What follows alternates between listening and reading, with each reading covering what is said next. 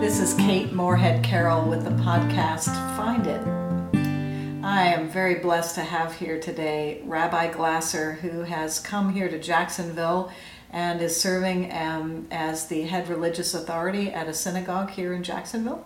And I am grateful that you're here with me today. Thanks for being here. Thanks for having me. Thanks for the invitation. So, Rabbi Glasser, would you tell us, first of all, well, before I even begin asking you about your life, let me just say how sorry I am about what's happened in the past few weeks in Israel. I mean, I cannot imagine. It's devastating for me to watch, but I'm sure you have loved ones and friends who live there, and watching the violence that happened must just be really, really hard. I'm so sorry for your loss. Thank you. Really appreciate it. Well, tell us a little bit about what it must have been like to be a woman of faith in the Jewish tradition and to grow up and decide to become a rabbi. How did that happen? Where did you grow up? I grew up in the suburbs of New York in Westchester County, so in the Northeast, and I've spent most of my life and career up there, so I'm starting year 3 in Jacksonville. Wow. So there have been a lot of cultural adjustments and a lot of learning that I'm doing. But from a very young age, I was raised in a very committed Jewish home. And so I grew up going to services every week, saying prayers at home with my family, celebrating all the holidays. I always knew that being Jewish was a fundamental part of my identity, and I found so much meaning in it that as I grew up, I recognized pretty early on. I was one of those people who from a young age, I kind of had a direction in life and knew where I was going. I always felt welcomed at my temple growing up in Westchester, New York. I always felt like the best version of myself there, and that I could bring whatever I was carrying with me any given day or time into the doors and be seen and loved. And so even though I couldn't quite articulate it like this when I was younger, I knew I wanted to create that kind of community, and that Judaism was a lens that could provide meaning to my world and to the world of others. And so I was determined to be a Jewish leader, and I became a rabbi, and it's a 5 years of graduate school after undergrad, so I spent a long time studying and learning. Actually, my first year was in Jerusalem, so I lived there for a year. Really? Wow. At the beginning of my studies, so yes, it feels very close to home. Yeah. But I just, Judaism has always just been very important to me, and I will also say that I am Reform Jewish, which I know, denominations get a little tricky, but we kind of consider ourselves at the intersection of the Venn diagram of Judaism and modernity. So Reform Judaism says, how can we use our texts and our values and our teachings to live modern, meaningful Jewish lives in 2023? That's very similar in the Christian tradition to the Episcopal Church. Mm-hmm. So, Rabbi, when you were growing up, did you see a woman rabbi, or was that not something that was possible when you were like a child, or was it later on that you first saw a woman take leadership like that? It was possible. I did not grow up with women clergy, but I always took for granted that a woman could be a rabbi. So you knew it was a possibility for you early on? Mm-hmm. I did, yeah. Wow. Tell us about the year in Jerusalem. What was that like to study there? It was very complicated. Israel and complicated are two words that often go together, of course. There are a few pieces to that. One is that there are many in Israeli society who don't know what women clergy are, who don't think women can be rabbis. And as a Reformed Jewish person, again, there's kind of a tension between the Jewish people in Israel who live very strictly according to Jewish law and Jewish observance. And I don't do that, and my classmates don't do that. So while we felt amazingly immersed in the land, living there a full year, experiencing holidays in Israel, which are so beautiful and so different from Jewish holidays in America. So there were a lot of connection points. There was a lot of learning that happened. And there was also a lot of frustration because women do not have equal rights according to the Rabbanut, which is kind of the Jewish rabbinic authority, which kind of also serves along with the government to set a lot of regulations and rules for how people live. And so we lived in this tension as Reformed Jewish women of trying to find that connection with the land, and also striving for equal rights. I did things like going out with a group of women to sit in the front of a bus in a very observant Orthodox neighborhood, kind of like in segregation days, to say women can sit anywhere they want on the bus, even in the most religious neighborhoods. So there was kind of that give and take between feeling so connected and immersed in Judaism, but also knowing there's still a lot of work to do in society. Wow, what an interesting time for you. And tell us about the Torah and the land. We know in Judaism, because as Christians we read the Torah about the promised land and about the being God's people, being called to this land.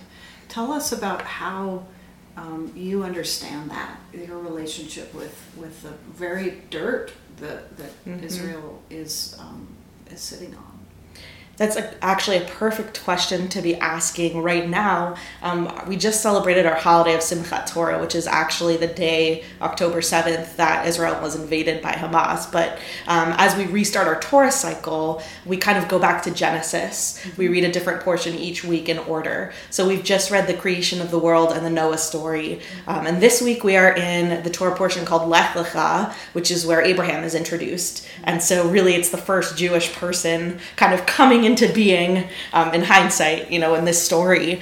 And Abraham's in the promised land, and God says, go out and go on a journey, but this land is yours, and this is a promise for you. And so this week we are studying that very connection, and we see Israel as kind of a living, breathing entity. So right, it's the very dirt. There are a lot of Jewish people who will get off the plane and kiss the ground and pray and thank God for their blessing of just having this place, the very land of Israel. We're also called the people of Israel, Am Yisrael. So Eretz Yisrael is the land of Israel. Am Yisrael is the people of Israel. And a lot of times we also use that kind of concept in our prayers. So we pray for God to watch over Israel, which means both the physical place and also the people. And this really demonstrates the fundamental connection between Jewish people and the land. It is our holy place, and it is the only country in this world that runs on Jewish time and has that deep connection in so many ways as a place that represents a lot of the complications of Judaism, and that represents our Jewish story. And really, Israel was the name Jacob was given exactly. after he wrestles with the angels. So there's this notion of struggle. For sure. That. How does that work with the land and the people and the struggle? How do you understand all that? It's tough. I personally believe in kind of the individual relationship to that struggle. Something that I love about Judaism is that we're supposed to ask questions, and we carry on Jacob's legacy by wrestling. So we don't take anything at face value. Why is God giving this land to us? What does it mean for the other peoples of the land? What are the struggles that we face in our own day that are similar to the struggles that Jacob and Abraham and all these people we read about faced? And so we are a people who constantly is wondering and contemplating and struggling in that way. And I think that's really profound because also as clergy and as leaders, we know that kind of the learning never ends. Yeah. And so it's this constant push for questions, for not accepting things as we see them, but kind of going deeper and saying why, and saying, why is this happening to me in this moment in time, and not being complacent about our own experiences. So that very much ties into, again, both the land and the people of Israel as a struggle. And also we're now just also beginning to wake up to the way we have possessed land without respecting land and in terms of the environment and the planet. This relationship between land and people could be a very holy, mutual relationship of love as opposed to an exploitation, right? Absolutely. Yeah. And when we studied the story of creation in my Torah study group a couple weeks ago, we noted in that text that God gives us the land not to kind of own it and do whatever we want, but to be stewards of it. We're told in the Torah, again, we just read, the really beautiful story of creation where we're made in God's image. Yeah. And what does that mean? It means we have a holy responsibility to be God's God's partners on earth. And the land is a prime example of that. Because God gave us this beautiful world, we have to take care of it. And we have to make sure we're respecting the environment and respecting what we've been given. I like to say in our Torah study class, it's God's world and we're living in it. So how can we take that awareness and be good people and treat what we've been given with respect? Wow, that's beautiful. Well, we're just processing all that's happening over there right now, but some people have likened it to 9/11, some people have likened it to traumas of the Holocaust. But thinking about 9/11, I remember people would always ask me, where were you? So where were you when this recently happened on October 7th? And then how did you learn about it? And how is your congregation handling all of this? I was in bed. I just woken up, and like many of us do, I kind of looked at my phone after I pressed snooze for a little bit. It was a Saturday morning, so I was up pretty early because we have our Torah study and our services. And I had 2 texts, one from a Jewish friend and one from a not Jewish friend. And they both were kind of like, I'm so sorry about what's going on. And so I wondered what was going on. I had just woken up. I went on the internet. I saw that Hamas had invaded and immediately was texting with my assistant rabbi to say we can't go with our lesson as planned this morning. We had a Torah study lesson planned where we were kind of ending the Torah and re-beginning it. And it was the day before Simchat Torah, which is the holiday where we celebrate Torah, one of the most joyous days in the Jewish calendar. It's called the time of happiness. We're supposed to just have no cares in the world and dance and sing and celebrate tradition. And so, of course, the timing of the invasion was just uncanny in those ways where Jewish people all over the world were supposed to be dancing with the Torah and celebrating heritage. Jewish people obviously had to deal with it in a very different way this year, and especially those in Israel who are kind of canceling their celebrations. And so my assistant rabbi, Rabbi Ashley Englander, she actually had a beautiful idea to compare us as Jews in the diaspora to Moses at the end of the Torah, because Moses doesn't get to enter the promised land. He stands on the mountain and he looks over the beauty of the promised land, but his gift is really that he can kind of take his final moments in peace, but as a bystander. So he has that pain of not being able to actually enter to the place that he's been leading the people. And it was a really beautiful way to frame what was going on as all of us, in America and out of Israel, in the diaspora, kind of sitting, watching our screens helplessly, looking into the land, but, helpless and vulnerable, and knowing that this is a significant moment, but not knowing how it was going to play out. And so we gathered we had our amazing group of adult learners, many of whom come every week to study with us. We filled some of them in. Some of them had not heard what was going on, had not turned on their TVs or anything that morning. And we talked about what it was like to feel our brothers and our sisters in Israel going through all of this, and kind of things unrolling live, and people with family members there. And of course, in Israel, army service is very different. So basically everyone does military service, and, friends of friends being called up into the army and to the fronts. And we still are in a moment where we have no idea how this is going to play out. So I would say we're still kind of standing on that mountain, trying to figure out what this looks like and how things are going to unfold. Oh, that's really hard to watch. Very painful. Yeah. So Hamas enters, and we've all seen this horrible violence. Tell us about your understanding of that as a terrorist act, but then also your concept of Gaza and what you understand about sharing the land. That's such a hard. How does that work for you? There's a lot there. There's a lot to unpack. One of my favorite parts of being in Israel is walking through the old city of Jerusalem. And that's right next door to where my campus was. So I have a lot of fond memories of kind of the middle of Jerusalem and walking through the old city. And the old city has 4 different quarters. And so you move from kind of the Jewish area to the Christian area. You walk the path that Jesus walked till you get to the Church of the Holy Sepulchre. You hear the Islamic call to prayer, you see people kind of selling their goods and their materials from all different backgrounds. And to me, that's holiness. All of those different faiths and different peoples coexisting in the same spot. And the old city is a model of how we can share. Just because the Jewish people are connected to the land doesn't mean other people can't be. And that's where things get very, very complicated. But that beauty is in kind of being surrounded by multiple religions, multiple faiths, and knowing there's something special about the land. And I wish that the whole country could be like that. And I wish that, we could all see it that way. My deep connection to the land doesn't undermine or change anyone else's. And so I want to say that as well, that just because Jewish people have this unique connection doesn't mean we are the only ones with a connection. I think that's really, really important. Yeah.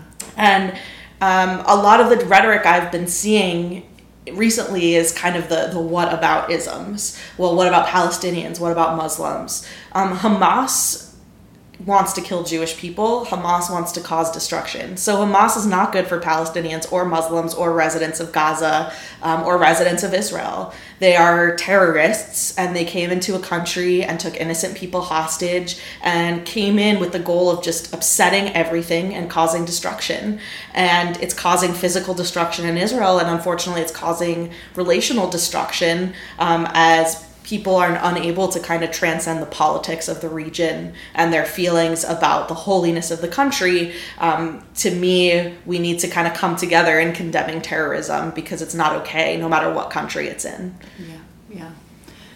There are people that talk about the Palestinian people being ghettoized, being oppressed in their areas, not having enough resources.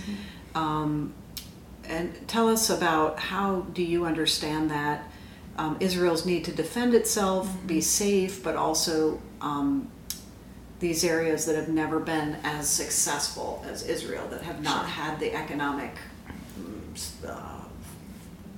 plenty. Sure. It's a very challenging situation. I actually, for Rosh Hashanah, for the Jewish New Year, a couple weeks before the October 7th attacks, I gave a sermon about Israel. And what I tried to do was kind of paint a fair picture of it. One of the metaphors that helps me understand relationship with Israel is that of a family member. You love it, it's in your heart forever. That doesn't mean you always agree with what it does, but the connection is what's important. So, 6 weeks ago, I urged my congregation to stay connected, to stay informed. There's a lot of rhetoric out there. There are a lot of narratives out there. My gut instinct is to be protective of Israel as a family member and to kind of put it on a pedestal. But I've also been to that border wall, and I've been to checkpoints and seen, Palestinian people and residents of Gaza kind of lining up and waiting for hours to go through security to get into Israel to work their jobs. And that's a daily occurrence. So it's not fair, and their situation there is far from ideal.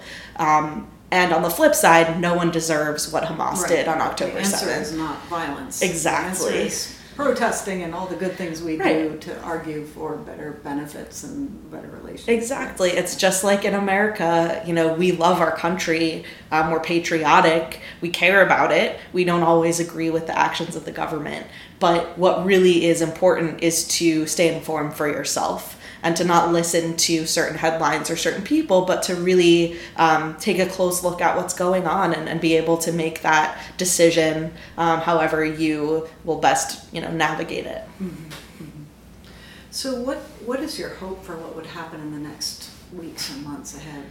That we would come to some kind of agreement, maybe, or certainly that the hostages would be released, first of all. Right. I think first and foremost, the innocent people of all ages who are in Gaza as hostages need to come home. There's over 200 of them right now, including over 20 children. One of the most devastating moments for me was hearing about a 90-year-old Holocaust survivor in a wheelchair who's currently prisoner in Gaza, and just thinking about that life and not being able to comprehend remotely surviving the Holocaust, only to be in this situation. So I think first and foremost, the hostages need to be returned. Again, innocent civilian lives. These are also people from different countries. They're not all Jewish and they're not all Israeli. So to me, this is a worldwide issue just on the basis of that. And, trauma causes a lot. So I think, like I said, we're still kind of deeply embedded in this moment. So I don't know what peace looks like. I think, unfortunately, we're so far from any kind of resolution that it's hard to picture it. And I've been having a lot of conversations with colleagues. We pray for peace, but what does that actually mean? Right. And no one really knows what the outcome of this will be or should look like. But perhaps, and sometimes it's the worst thing in the world, but we learn so much from our huge mistakes throughout world history that perhaps we could find a different way to coexist in the Middle East, to have different faiths and, like you said, living in respect and peace with one another would be a great vision. That would be lovely, right? To have that coexistence be the model. Unfortunately, people are filled with a lot of hatred. To be a terrorist, right? To grow up indoctrinated with certain ideas. It takes education and relational experiences to be able to break out of that. And I think that's what's scary, is there's so much hate embedded in these actions, and that's what's driving them. That peaceful coexistence would be really nice. I would love that. That would be fantastic. I'm happy to share. Israel is holy to so many. But again, this kind of transcends the politics of the region or even the religion, because it's about people with hate in their hearts who devote their lives to that hate. And that's really tragic. Yeah, hatred and fear, so much fear. Fear of annihilation, fear of retribution, and it's difficult when there's so much fear to move forward in any relationship. Absolutely. Yeah. Well, I'm certainly grateful you came to Jacksonville, and as someone else who came from New England, I'm from Connecticut.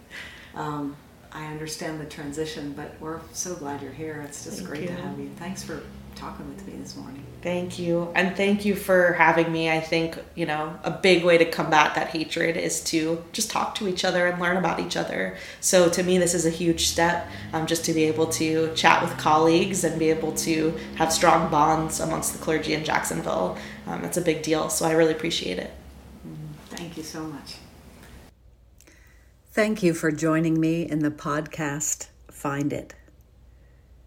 Remember that if you keep searching for the divine presence, you will find it. I want to invite you, if you're interested in hearing more of these podcasts, to subscribe. Just hit the subscribe button and you will be informed of new episodes. And before we part ways, I pray that God will bless you and hold you, give you peace. Until we meet again.